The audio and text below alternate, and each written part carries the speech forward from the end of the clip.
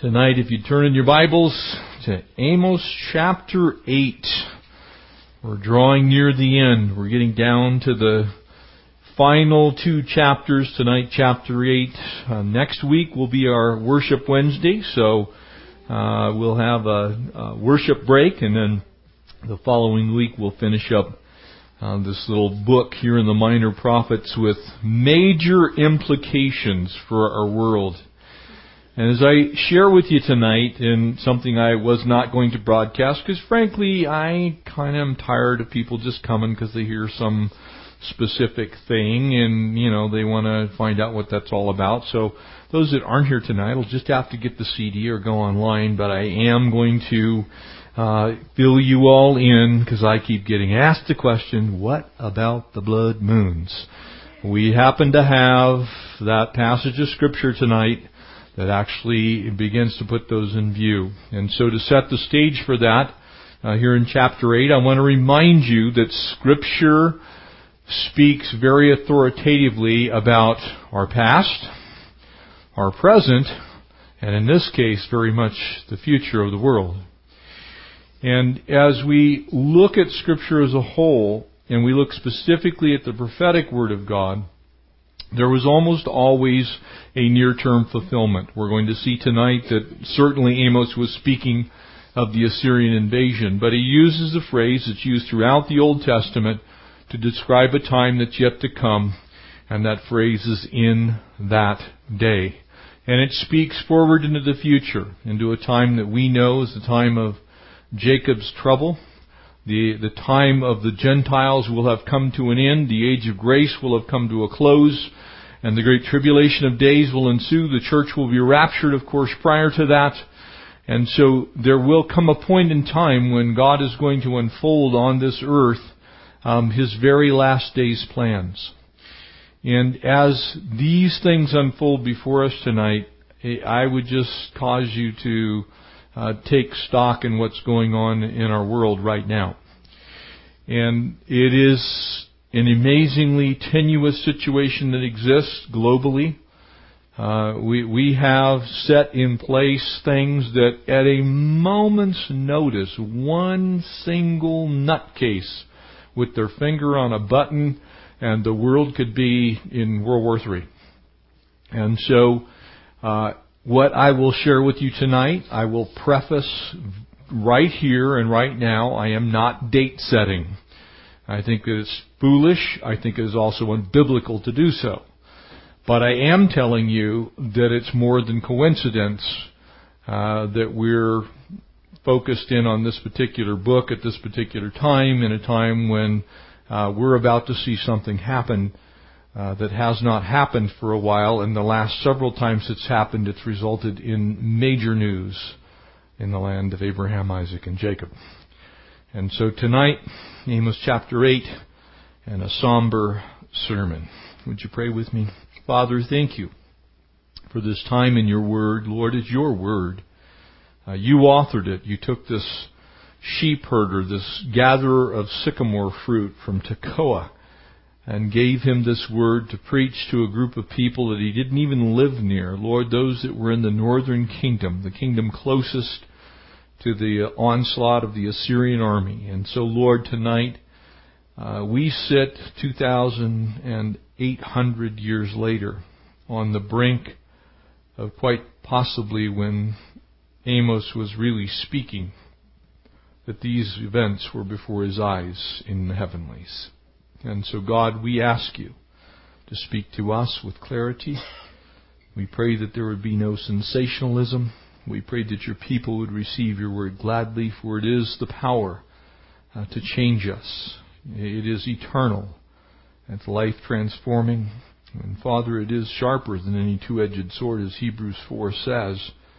And so, God, we ask you to sharpen us to receive and cause us to use these things for your glorious purposes while we await the sound of the trumpet. Lord, for us to go home to be with you forevermore. Lord, we praise you. We thank you. We ask all this in Christ's precious name. Amen. Verse 1 here in the 8th chapter of the book of Amos. Thus says the Lord God who showed me. Behold, a basket of summer fruit. Now, I don't know whether you all have the affinity for the summer fruits as I do, but the summer fruits are my favorite fruits. The peaches, the nectarines, the plums, the things that ripen in the summer. But can I share with you, there's a hideous thing about summer fruits. They're summer fruits, and you cannot get them the rest of the year that taste worth a bean, because they're summer fruits. And when they're ripe, and you can't preserve. You can can them. You can turn them into jams and jellies and all kinds of wonderful things. But summer fruit must be consumed in its tree-ripened state during the summer. Otherwise, it gets pretty gooey pretty fast. Amen? And so, here we have this vision that this helps us understand. And he said, Amos, what do you see? And so I said, a basket of summer fruit. And so it's very clear that the Lord was speaking in a vision to Amos. And he says, so what do you see? He says, a basket of summer fruit. And then the Lord said to me, the end has come upon my people, Israel, and I will not pass by them anymore. When you see a basket of summer fruit and it's followed by a phrase, the end has come upon my people Israel, you can be pretty certain of what the Lord is speaking. That there will come a time in the history of the children of Israel that if God says their summer fruit, their time is up, we use the phrase ripe for judgment. Amen? You may have used that in your life. I certainly used it in my mind. It is one of those things that we can think of. That time has passed. The things that need to occur have occurred. Those things which should be in view are in view. And so the time has come. And when that time has come, and he makes very clear here with this allegorical statement that it's summer fruit. It's ripe, done, and I won't pass by them anymore. And that phrase that's used there, rendered from the Hebrew, literally means I will bestow no more upon them my goodness. I won't pass by them. It is a companion passage to when Moses saw the shadow of the Lord on Mount Sinai. The Lord simply passed by. But the glory of the Lord shone in the passing. And so you can see how the Lord is saying, I'm leaving, I'm passing by, and I'm not going to do this again. And so he says, the songs of the temple shall be wailing, notice and circle, in that day. So in the future, when the Assyrians would come, it would be true, and looking forward in that day, during the time of the tribulation, the very last days, as God winds down His prophetic clock, in that day wailing shall occur, says the Lord.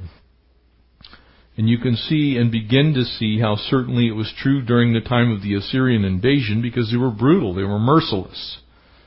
They left dead bodies everywhere. Many dead bodies everywhere. And remember, this is in light of this basket of fruit. He's saying, man, the fruit's ripe, it's rotten, it's gone, it's been passed by, and that's all there is to it. And they shall be thrown out in silence. One of the saddest things is when you go to a summer peach tree and, you've eaten all the peaches. You've had peach cobbler and peach pie and peach shakes. And you've put peaches on your cereal, and you've worn peaches as earrings. You've got peaches till you can't stand any more peaches, and you go to the peach tree, and you just have to watch them drop on the ground. Birds have gotten to them. The sun's kind of cooked them. And there they are, thrown out in silence. And so you can see the picture that the Lord's making. And notice, He's talking about Israel. Though He's using this picture of a basket of fruit, He's making it very clear who He's talking about. You see, He's probably speaking just like our summer peaches, of that temple that was at Bethel that Amaziah presided over. They had continued to just forsake the Lord. He spoke to them over and over again. You keep going the same direction. Time's ripe. But He's also speaking forward into the future. And He's going to then go on and describe a few things that did not occur at that time, but that God said will occur at some point in time, and He couches it with the phrase "in that day." And so I believe those things are on the horizon. And so it goes on to say, "Hear this, you who swallow up the needy." You know, it is a pretty sobering experience to have the Lord call you out on your faults. Amen? Maybe you guys have never done anything to where the Lord has called you out on your faults. I have. I've gotten some whoopings from the Lord. He chases those who He loves. So He hasn't whooped you, I'd question whether He loves you or not, just to let you know. It is not a good thing, but it does tell you where you stand. And so the Lord says to them, "Hear this, you who swallow up the needy and make the poor of the land fail." Again, there always seems to be an attention that the Lord has towards those who are in need. He doesn't cast them out. He doesn't tread them under. And He certainly would not do that, as we have seen, while people are dwelling in their ivory palaces. One of the tragedies of the day and time and the age that we live in is if you really, and I'm not talking about wealth redistribution here, like a certain person who occupies the White House, whose name shall be unknown. I'm not talking about that, neither is your Bible. Your Bible is talking about having the capacity to take care of the needy and the poor, and being so focused on wealth, the accumulation of wealth, prosperity, the prevalence of those things in society, because that was the case here, that when you get to that place and you're able to look at the poor, the needy, the destitute, and do nothing, you are in grave danger, because God cares about the poor. God cares about the needy. And if you're not doing something about it for Him, you're awaiting His judgment. He's done it throughout history.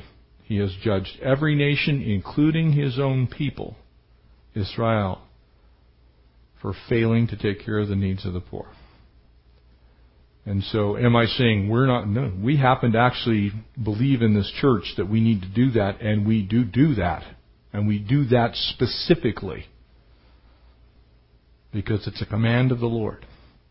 In fact, your Bible says, "How can you see your brother in need and harden your heart towards him and say that the love of God dwells in you?"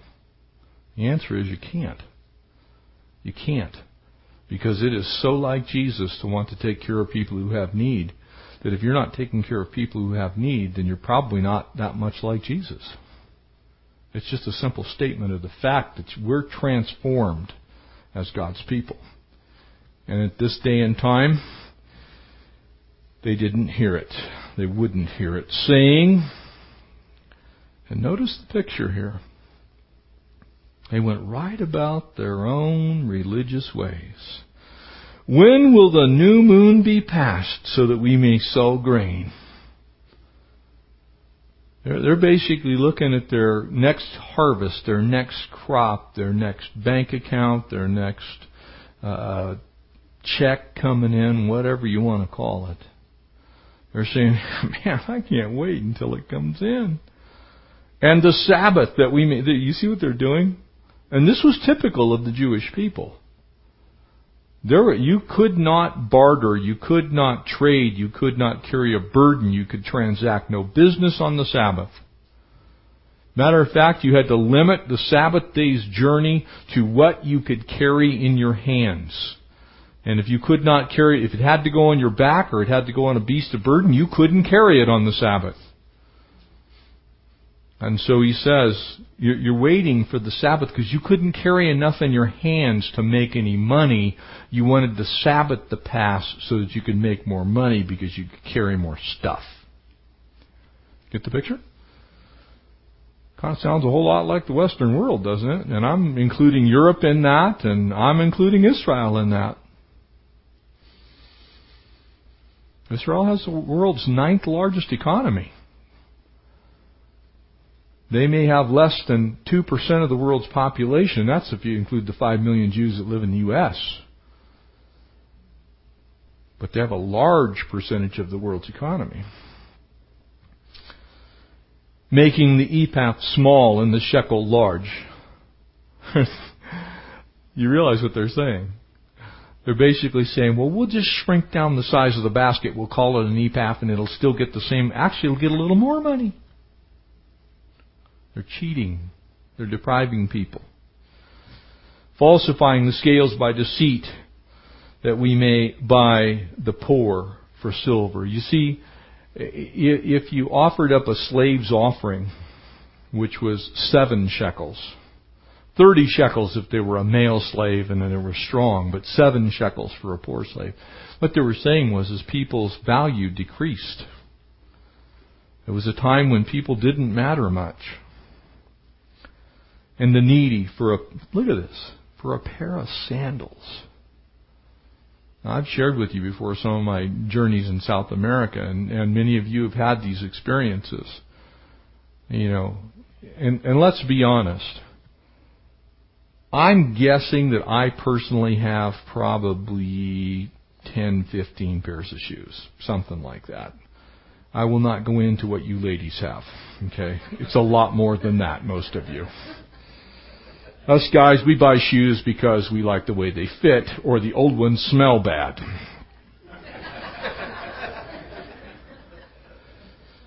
But we kind of have an affinity for shoes. As you travel around the world, it is very common to see people wearing mismatched shoes. They're not even the same type of shoe. They're not a matching pair.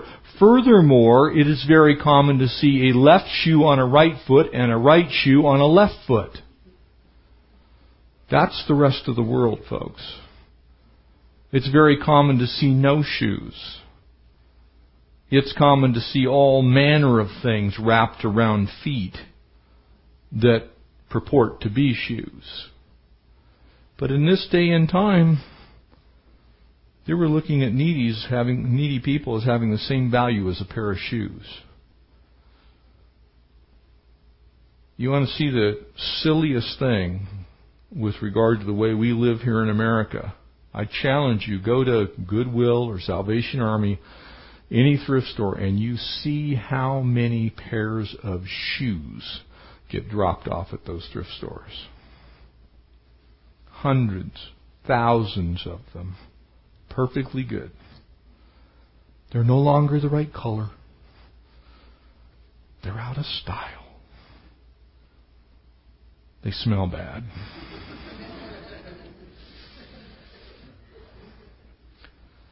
Imagine trading somebody's life for a pair of those shoes. That's a sad state of human affairs. And so he raises his voice here. And basically he's denouncing the greed for gain. The greed for taking the food off the table of the needy. He wasn't talking about honest business. He was talking about taking advantage. It's a sad state of affairs. I was watching a program a couple of months ago on the Discovery Channel.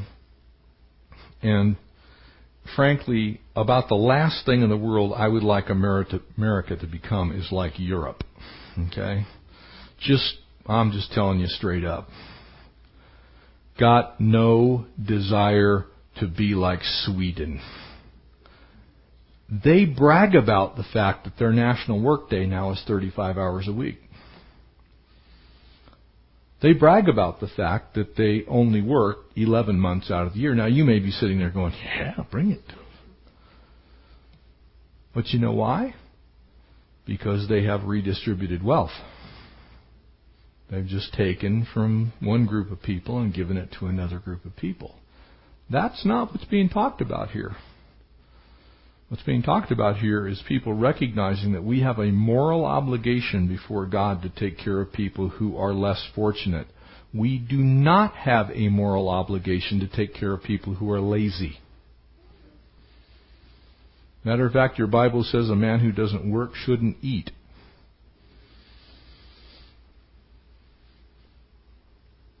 Talking about legitimately people who are destitute and poor. And in our country, we don't take care of the legitimate destitute and poor. We redistribute wealth and give it to people who won't work. That's not a good thing. And it's never boded well for any civilization ever in the course of human history. So the Lord says, verse 7, the Lord has sworn by the pride of Jacob. He looks at now, this is a specific one of the 12 children. Amen? This is Jacob. It's speaking of the entire north, all 10 tribes. The pride of Jacob.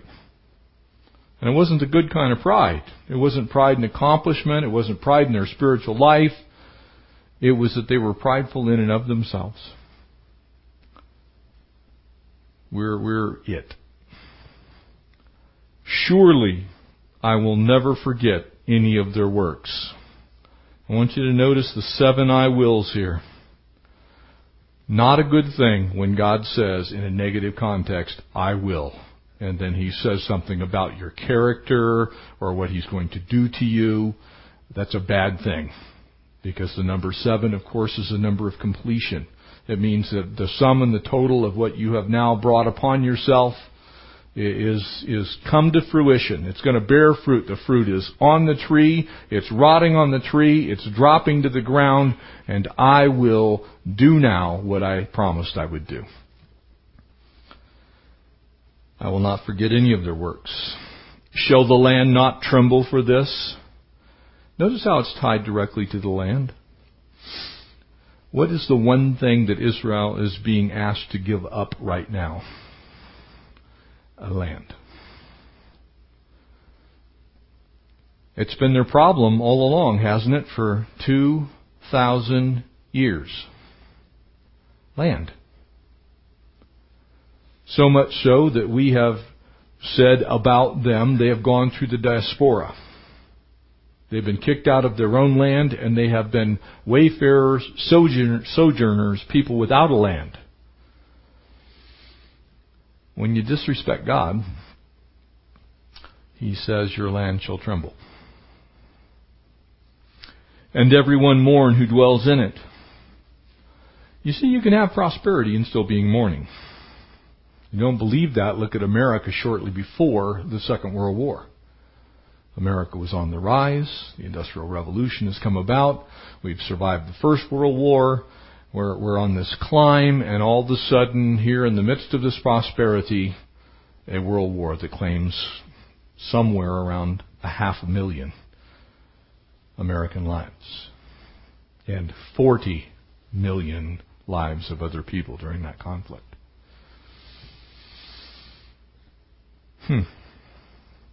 All of it shall swell like a river and heave and subside like that river in Egypt, speaking of course, the Nile. And notice verse 9, it shall come to pass in the midst of these I will statements. It shall come to pass in that day. Speaking of the Assyrian invasion and looking forward to the time of Jacob's trouble. Says the Lord God, that I will make the sun go down at noon. And I will darken the earth in broad daylight. That would be an eclipse. I will turn your feasts into mourning. Anybody know what the name of the actual war was that Israel fought in 1972? It was the Yom Kippur War. It was launched on the Day of Atonement. Think about it while we continue on. and all of your songs into lamentation. And I will bring sackcloth on every waist. If you were really having a bad day, you could wear sackcloth in a religious sense all the way up to your neckline. It actually was supposed to reach up to the underneath side of your chin, so that as it rubbed on your neck, it became especially irritating. It was actually part of the whole process. And then the ashes were put on your head. It was a sign that you were in deep distress. But if it was really, really, really deep distress, you would strip the sackcloth away from your shoulders and you would drop it to your waist, thereby exposing yourself. It was the sign of the worst kind of mourning that there was. It's kind of like when Blake Griffin tore his jersey a couple of games ago. It's real similar. It's like, had to figure out some way to get basketball into all of this. March Madness and all. I'll bring sackcloth on every waist and baldness on every head. Doesn't mean you're cursed if you're bald, by the way.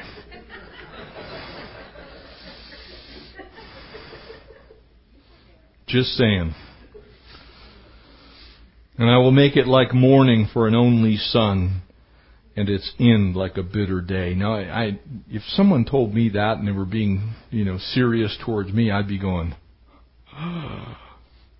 really? The strange part is, they didn't receive it.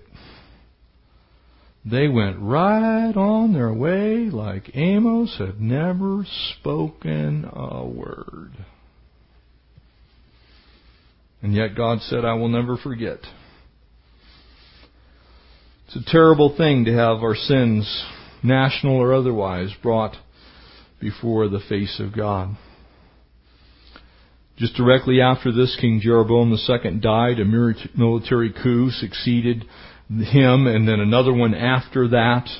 Ultimately, Rezin, the king of Syria, the Syro-Ephraimitic alliance, would be aligned against the Davidic alliance of the people of Israel, as recorded in Isaiah. Rezin would rise up, and after that, Tiglath-Pileser would come in and destroy the Jews. This was just a terrible time, historically, for the Jewish people. And so they could have looked at that and said, wow, maybe we ought to get right with God. You remember right after 9/11, every church in America was full? It's been estimated that church attendance went up by at least 30% during the year directly after 9/11. You know what it's done ever since? It's declined past where it was a year after 9/11. So it steadily went up. It's gone all the way back down to where it's slightly below where we started. That's the shortened memory of people who don't want to hear what the Word of the Lord says. Now, admittedly, it's not pleasant at times, hearing that God has this other side to Him, which we don't like. I like the gracious side of God. I'm pretty sure all of you do too. I love God's grace. And I love His mercy. I love His kindness and His forgiveness, and His gentleness and His meekness, and the way He exercises self-control over my life. Because He could fry me if He wanted. He'd be right to. I absolutely deserve anything God wants to dish out on me. I deserve. I can tell you that. I'm pretty sure most of you, if you walk with the Lord for a while, you would say, Amen. I deserve it. Can I also remind you that He has actually promised that He will pour out His wrath on this earth one day? He said, I'm going to. Not I might. Not I will. And maybe not. I will, and it is so, and thus it shall be, for He has said it. Verse 11, Behold, the days are coming, says the Lord God, that I will send famine into the land. Not a famine of bread, nor for thirst of water, but of the hearing of the words of the Lord. Do you know why we call the 400-year period between the final book, Malachi, and the first book of the New Testament, Matthew? Do you know why we call that the intertestamental period? Because God had no prophet, God had no judge, God spoke not to the children of Israel for 400 years. Anybody know what one of the great signs of the very last days is regarding the church? God will not have a voice in the world. There will be a great falling away, and apostasy will come upon the land. Men will heap up for themselves teachers of their own making, your Bible says. They will no longer heed the truth, but will have itching ears to hear what they want to hear.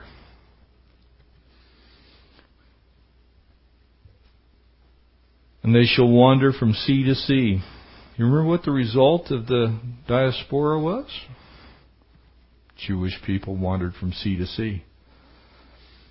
So much so that were it not for the Jewish population in the United States of America, we're not really certain that the Jews would have actually survived the Holocaust. There were so few of them at the end of the Second World War, were it not for those who were in America, they may have not actually had sufficient population to actually repopulate.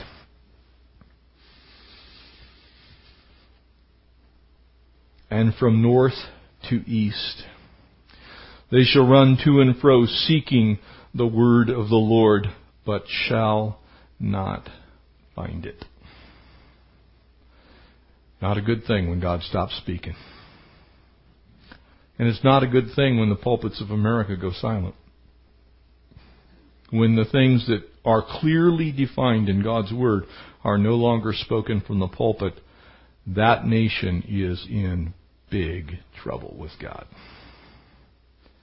And I believe that's where we are today. And I don't mean to be an alarmist here or to, bum anybody out. But the fact of the matter is, pulpits of America are getting dimmer and dimmer and dimmer and not brighter and brighter and brighter. It's hard to find churches that teach any more than 15 or 20 minutes anymore. And when they do, it's usually about how you can feel good about yourself. They're certainly skipping all the passages that we've been covering. And that's not to boast about what we do here. That's simply to say, God said it, I believe it, that settles it. I don't need to question what God said. God said it, that's enough for me. They won't find it. Notice how he says again, just in case you're missing it, in that day, the fair virgins, the strong young men shall faint from thirst. I can tell you from having been a camp director for 2 decades, you put strong young men and good-looking young ladies together, and they can go all day, all night, all week. They don't need sleep.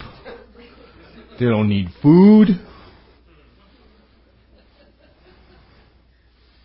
And what God's saying is even the natural occurrences of humankind will be put to the test in that day. Those who swear by the sin of Samaria, who say, as your God lives, O Dan. And so the calf god that was worshipped in Dan is brought forth. Dan was at the headwaters of the Jordan River. Tel Dan is still there today. It's one of the largest Canaanite structures left in the world. You can go there today and wander around the Canaanite walls. You can go up on top and see the sacrificial altars. You can travel through that area and witness exactly what was being spoken of. Those places were huge at that time. Stones that were 50, 60 tons used to make those walls up. And they thought they were okay. Had the Dan River, the main tributary of the Jordan, flowing right through the city. Permanent water supply. Go wherever you want to go. Do whatever you want to do. Beautiful region. Caesarea Philippi, just a few miles up the river. We're okay. Look, we've got a fortified city. I mean, nobody's going to attack us. We got a permanent water supply. You look at the Dan River, that's a nice river. Made me want to go fishing. When God says it's done, it's done. It doesn't matter how fortified your cities are. Doesn't matter how well prepared you are for the eventuality of a natural disaster. In case you didn't know it, the San Andreas Fault's right at the bottom of the mountain.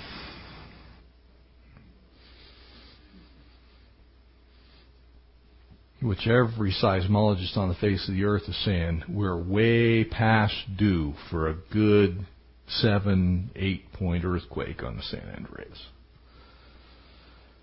When things start shaking, I don't care how well you build your bridges. Don't care how well you build your skyscrapers. When God says it's time, period. He can cause things that there's nothing we can do about. And so he says, as your God lives, O Dan, and as the way of Beersheba lives. Beersheba was in the south. And it was considered a way of life. If you live there, it's just this wonderful existence. They shall fall and never rise again. So if you go today, you know what you find at Dan? A whole bunch of rocks. You know what you find at Beersheba? A whole bunch of rocks. Oh yeah, there's an Arab city there. And a whole bunch of rocks.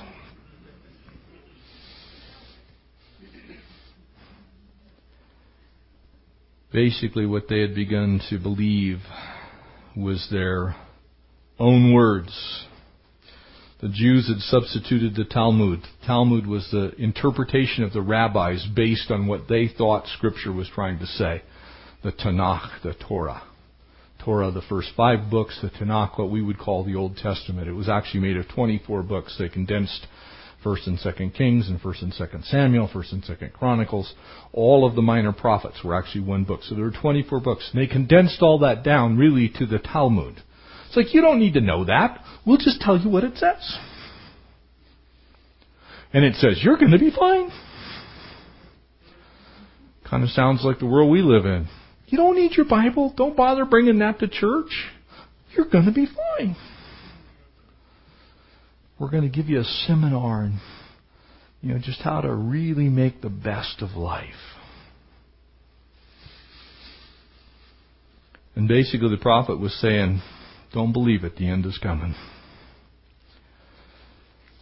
There was an earthquake, there's darkness, and it appears that darkness is very clearly speaking of an eclipse there in verse 9.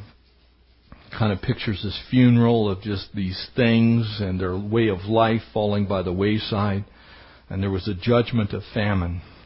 And basically what he's saying is, look, you guys brought this on yourself. Your sin there in Samaria has brought us to a time and place where God is simply going to do what God is going to do. And there's no stopping it. The bodies are going to be heaped up. The cities are going to crumble. There's going to be rubble left because you guys won't repent.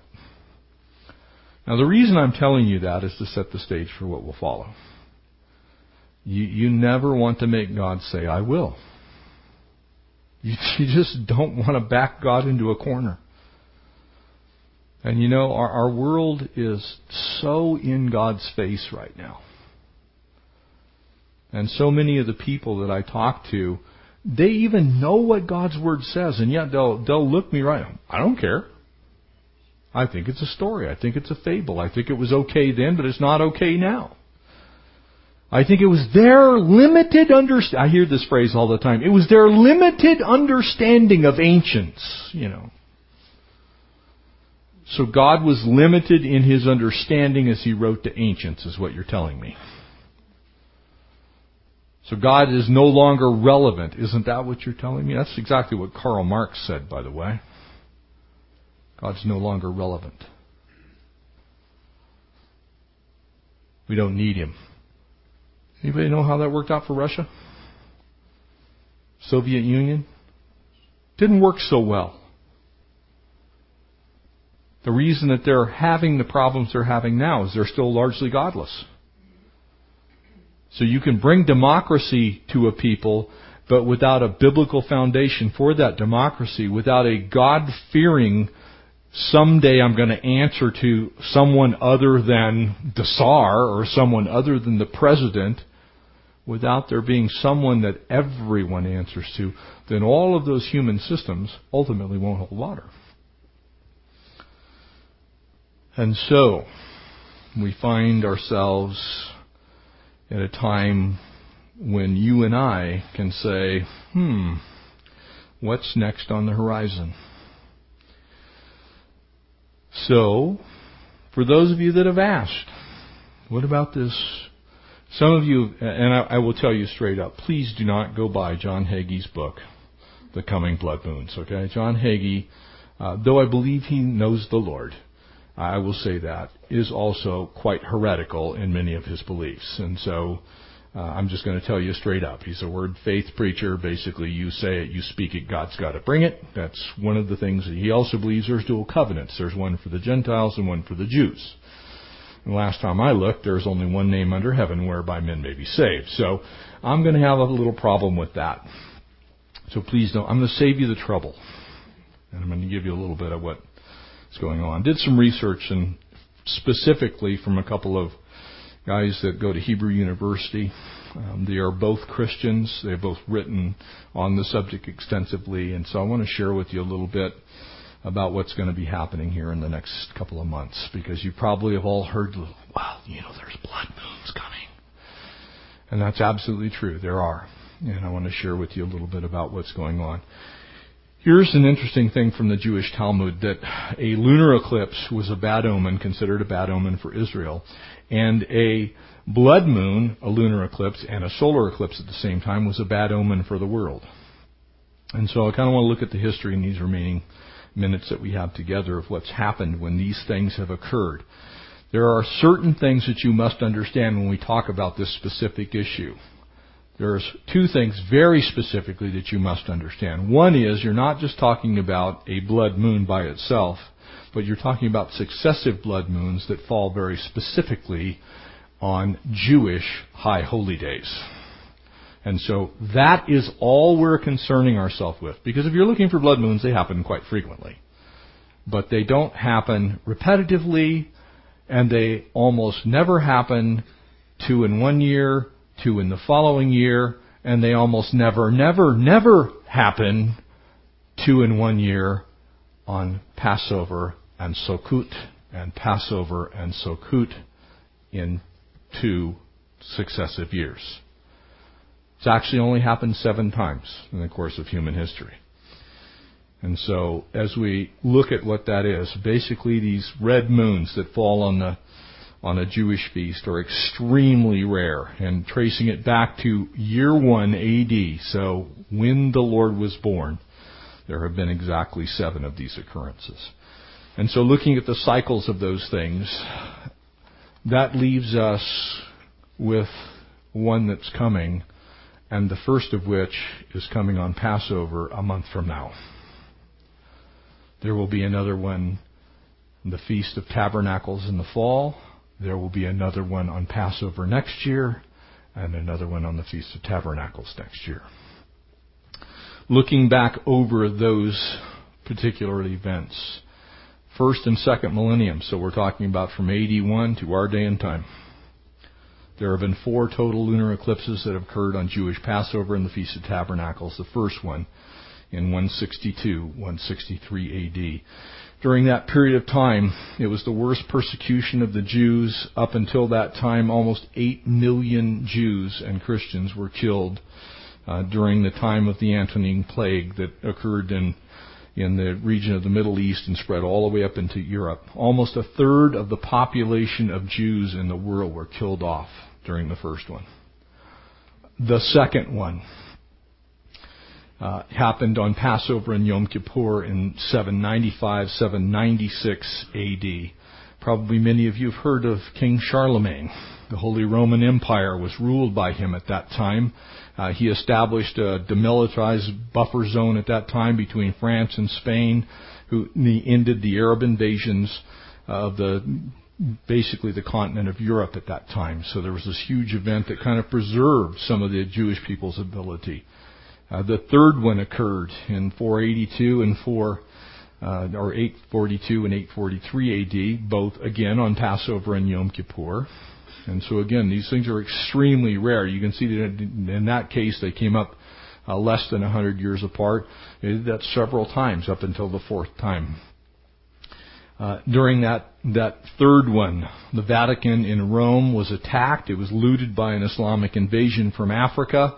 And in essence, at that point in time, Christianity began to wane, which ended up with what we know as the Dark Ages, which ultimately culminated with the Crusades in about the year 1000.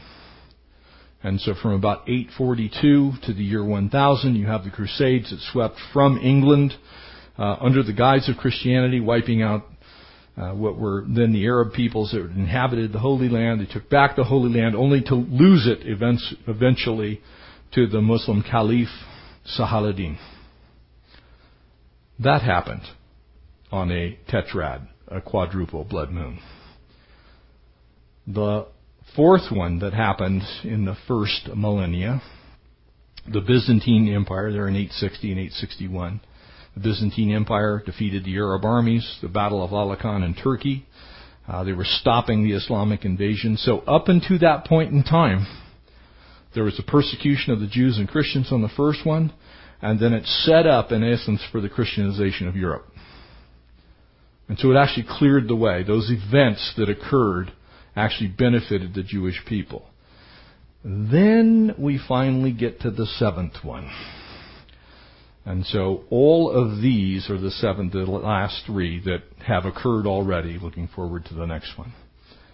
The fifth one occurs maybe in a date that you guys all know. A certain young man from Spain in 1492 sailed the ocean blue. Now you remember him. We have a holiday, Columbus Day, amen?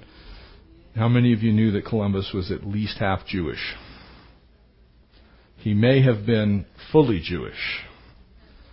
Columbus was a Jew.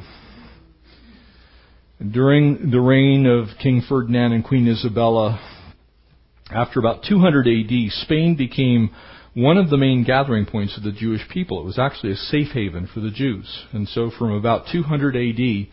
until 1492, Queen Isabella had a run-in with some Jewish shopkeepers, and she got to talking with her husband, who was the king, and they decided that they were going to kick out all Jews and all Muslims. And so we hear about in our history books the Muslim part, the Spanish Inquisition. Either convert to Christianity or die. But what you're not told is that all 250,000 Jews who lived in Spain were also expelled. And they were expelled under horrific circumstances. All of their possessions were taken, their land were taken, their business were taken.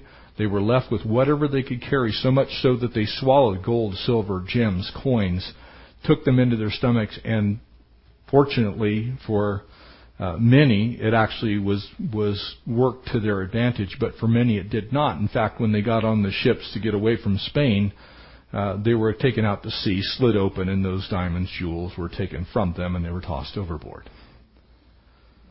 We don't read about that in history books. And so, Christopher Columbus's diary begins this way. It's directly from he's a prolific writer, by the way, and a Christian. In the same month in which their Majesties Ferdinand and Isabella issued an edict that all Jews should be driven out of the kingdom and its territories, in that same month they gave me order to undertake with sufficient men my expedition of discovery to the Indies. In the same month that all Jews were to be kicked out. He was a Jew. And the cataclysmic events began to unfold. And so, 1492, we don't hear about it, we don't read about it, but Christopher Columbus leaves in an extension of the diaspora, and what does he find? America, which becomes home to some 5 million Jews over the next 450 years. And so he leaves as part of that group. So that was the fifth one. The sixth one, now you're going to start getting a little bit antsy. The next one happened in 1949 and 50. So anybody know what happened in 1948? That would be May 14th, 1948 is when the Jewish people returned to their homeland. Amen? Do you know what happened in 1949? 1949 is when they actually gained a seat in the UN. 1949 is when they actually installed their president. 1949, following 1948, was when they were attacked. You realize that less than 24 hours after the Jews were given a homeland, they were attacked by Egypt, Jordan, Syria, Lebanon, and Iraq. They were invaded by an army 10 times their size. That was on a tetrad. Double blood moons, back-to-back events that happened on Passover and the Feast of Tabernacles. These are significant events. The next one, guess what happened in 1967-68? 1967-1968, they are again attacked by the same group of people. This time with a much larger force. They were attacked that time on the Passover and Feast of Tabernacles. The war over Israel fought, so during 48-49 they gained independence, they gained a seat in the UN, and in 1967, anybody know what they got back? Jerusalem, the Temple Mount. So each time there was this tremendous conflict, which brought about a part of their history, which caused them to be regathered into the land, which caused them to gain control over the Temple Mount. And so, what will the next one bring? During their statehood address on May 11th of 1949, as Israel took its seat as the 59th member of the UN, David Ben-Gurion stands up. If you've flown into Israel, it's Ben-Gurion Airport that's named after him. The gates of the country have been thrown open, affirming the right of every Jew to become a citizen. What has happened since? Basically, the entire world has said Israel doesn't have a right to exist, and continues to this day, including some within our own government. Now, I will tell you this, that I have no idea what's going to happen this year, because we have 3 high holy days that these blood moons will occur on. And the reason that I think it's interesting, and the reason I think that it's worth at least pondering in our heart, is because your Bible says in the book of Genesis that there will be signs in the heavens, and that they're given for us to know what's going on with the Lord. And so I think that they are significant. In what way? I don't know. But I know this. This year, starting next month, the first one's going to be on Passover. The second one is going to be on the Feast of Tabernacles. The third one's going to be on the Feast of Trumpets. Does that mean the trumpet's going to sound, the dead in Christ? I don't know. Don't know, won't guess. Won't tell you that I do. But I believe that the tetrad, this 4 blood moons that's going to happen over the next, basically a little more than a year, I believe significant, because every single time they have happened, something major has happened with regard to Israel. And the last 3 have been wars. The last 3 have been very painful to the Jewish people. So now looking at what Amos said, knowing that looking ahead in that day, that God is going to again exercise His judgment. We have a financial collapse. We have the Jewish population, at least in New York and Florida, couldn't care less about Israel. They're largely not Jewish, except in heritage. I don't think it's coincidence. I really don't. I know this, that Russia has invaded part of Ukraine. I know that we have a missing airliner that was taken just mysteriously by a couple of guys from Iran. And I'm not date setting, I'm not prophesying, I'm not saying that I know or heard from the Lord, but I am telling you what Iran does not have to deliver a nuclear weapon is a missile that can hit Israel. But they might well have a 777 that makes a very fine delivery vehicle. Don't know. You have radical Muslims in control of Egypt. You have radical Muslims in control of Syria. You have radical Muslims in control of Lebanon. You have radical Muslims in control of parts of Jordan. You have radical Muslims in control of Iran. They are now going to regain control of Afghanistan, and they're not very far from taking over Iraq. Your Bible says, in Ezekiel 38 and 39, that in the last days, that these nations will rise up, headed by none other than Russia, and that they will attack God's people, Israel. Is it going to happen in the next year? I don't know. But I think it's a really good time to keep your eyes on Israel. I think it's a really, really, really good time to pray for the peace of Jerusalem. And of course, for the Muslims, for the Arabs, for those who are Christians in those lands that are being persecuted. Because the Jews require a sign. And God gave them a sign. The sign of Jonah. He said, no sign will be given unto you except the sign of the prophet Jonah. Yeshua HaMashiach.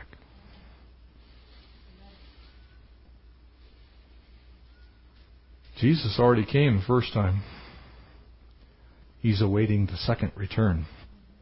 And before He does that, He's going to snatch us who are still here away. And the reason I know that is because He told us to in Luke 21, which we'll get to in our study in Luke, in Mark chapter 13, to be watchful. In Mark chapter 13, verse 24, it says, but in those days the sun shall be darkened, and the moon shall not give its light. What was the question? Can you tell us when the coming of the Son of Man is? Don't know. But the world is a crazy place. The world is a place that's making its own rules. The world is a place that is largely thumbing its nose at God. The world is a place who hates Israel. And God said, I will curse those who curse you. And I will bless those who bless you. That's why I think it is fatal to any nation. Fatal to any nation. To in any way, shape, or form come against the nation Israel. They're God's people. And to do so, I believe, is to ask the judgment of God upon yourself. That's what your Bible says. And so, does God use the moon for signs? Yes, He does. Your Bible says so. Luke 21, Genesis 1. Are the feasts relevant to Yahweh, Lord of hosts, and related to the moon? Yes. Leviticus chapter 23 reminds you of that. Are blood moons prophetic? Yes. We already saw that in Joel. Acts chapter 20 says it. Revelation chapter 6. So in Luke 21, Jesus said, watch always and pray that you might be able to escape. What? I don't know. But I believe what my Bible says. And if history is an indicator could be a very interesting year and a half or so. Every single time a tetrad has fallen, specifically on Passover and Sukkot, something big has happened in the history of the Jewish people. And something very big has happened in the lives of the nation Israel since they came back into the land in 1948. So, as you watch the news, as you ponder whether Iran actually has nuclear weapons or not, as you wonder whether Iran has been arming Hezbollah, which I can tell you they absolutely have. Mark chapter 13 says, "But in those days the sun shall be darkened, and the moon shall not give its light, and then they shall see the Son of Man coming in the clouds of heaven with power and great glory."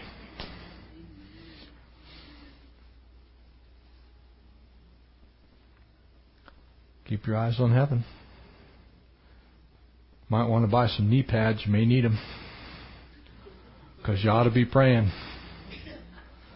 I don't know. But I know this. I'm excited. Because I know where I'm going. I know where most of you are going. I know where a large part of our families are going. So I'm pretty sure what we ought to do is be busy about our Father's business. Amen? I know that for certain. We need to be telling people about Jesus. And so if you can maybe use this little blood moon thing to open the door to talk to somebody about Jesus. Hey, have you heard about these silly blood moons? And then you open them up to your Bible and you go, what was Jesus talking about? Well, he was talking about the last days. Are you ready for the last days? Because if you're ready for the last days, you have nothing to fear. But if you're not ready for the last days, or you know somebody else who's not ready for the last days, I mean the last days, not one of many, but the very end, then right now is a really good time to get that squared away. Because you can have that certainty that if you take your last breath, the next thing you're going to see is the face of your Savior. Amen? Maranatha. Even so, Lord Jesus, come quickly. Father God, we thank you for this time tonight. Lord, pray that you would encourage us and strengthen us. Lord, we thank you for your word, Lord, which has given us a glimpse of these things. Lord, you haven't told us the day or the hour. Nobody knows that but you. But you have told us the times and the seasons and the signs. And so, Lord, we look forward to what you're going to bring about. And we pray, God, for the peace of Jerusalem. We ask for your hand to be upon your people, Israel. We pray that our government would not abandon them in their hour of need. Lord, we pray that you would watch over those who are in these lands that surround them, God, who are innocent, who are bystanders in a global sense. God, we pray for the Arab Christians who are being persecuted, the Coptic Christians in Egypt who are just being mercilessly persecuted. Lord, we pray for the Christians in Syria. Lord, Damascus used to be a Christian city. And Father, it sits largely in ruin today. And we just ask, God, that you would be in our midst, that you'd fill us with your truth. Help us to be bold with our faith. Help us to have that answer for the hope that lies within us. Lord, when people ask, would we be able to stimulate them with your word? God, to remind them that it is truth. And so, Lord, we bless you. We thank you for this time this evening and pray now that you'd take your word and embolden us with it. We ask these things in Christ's name. Amen.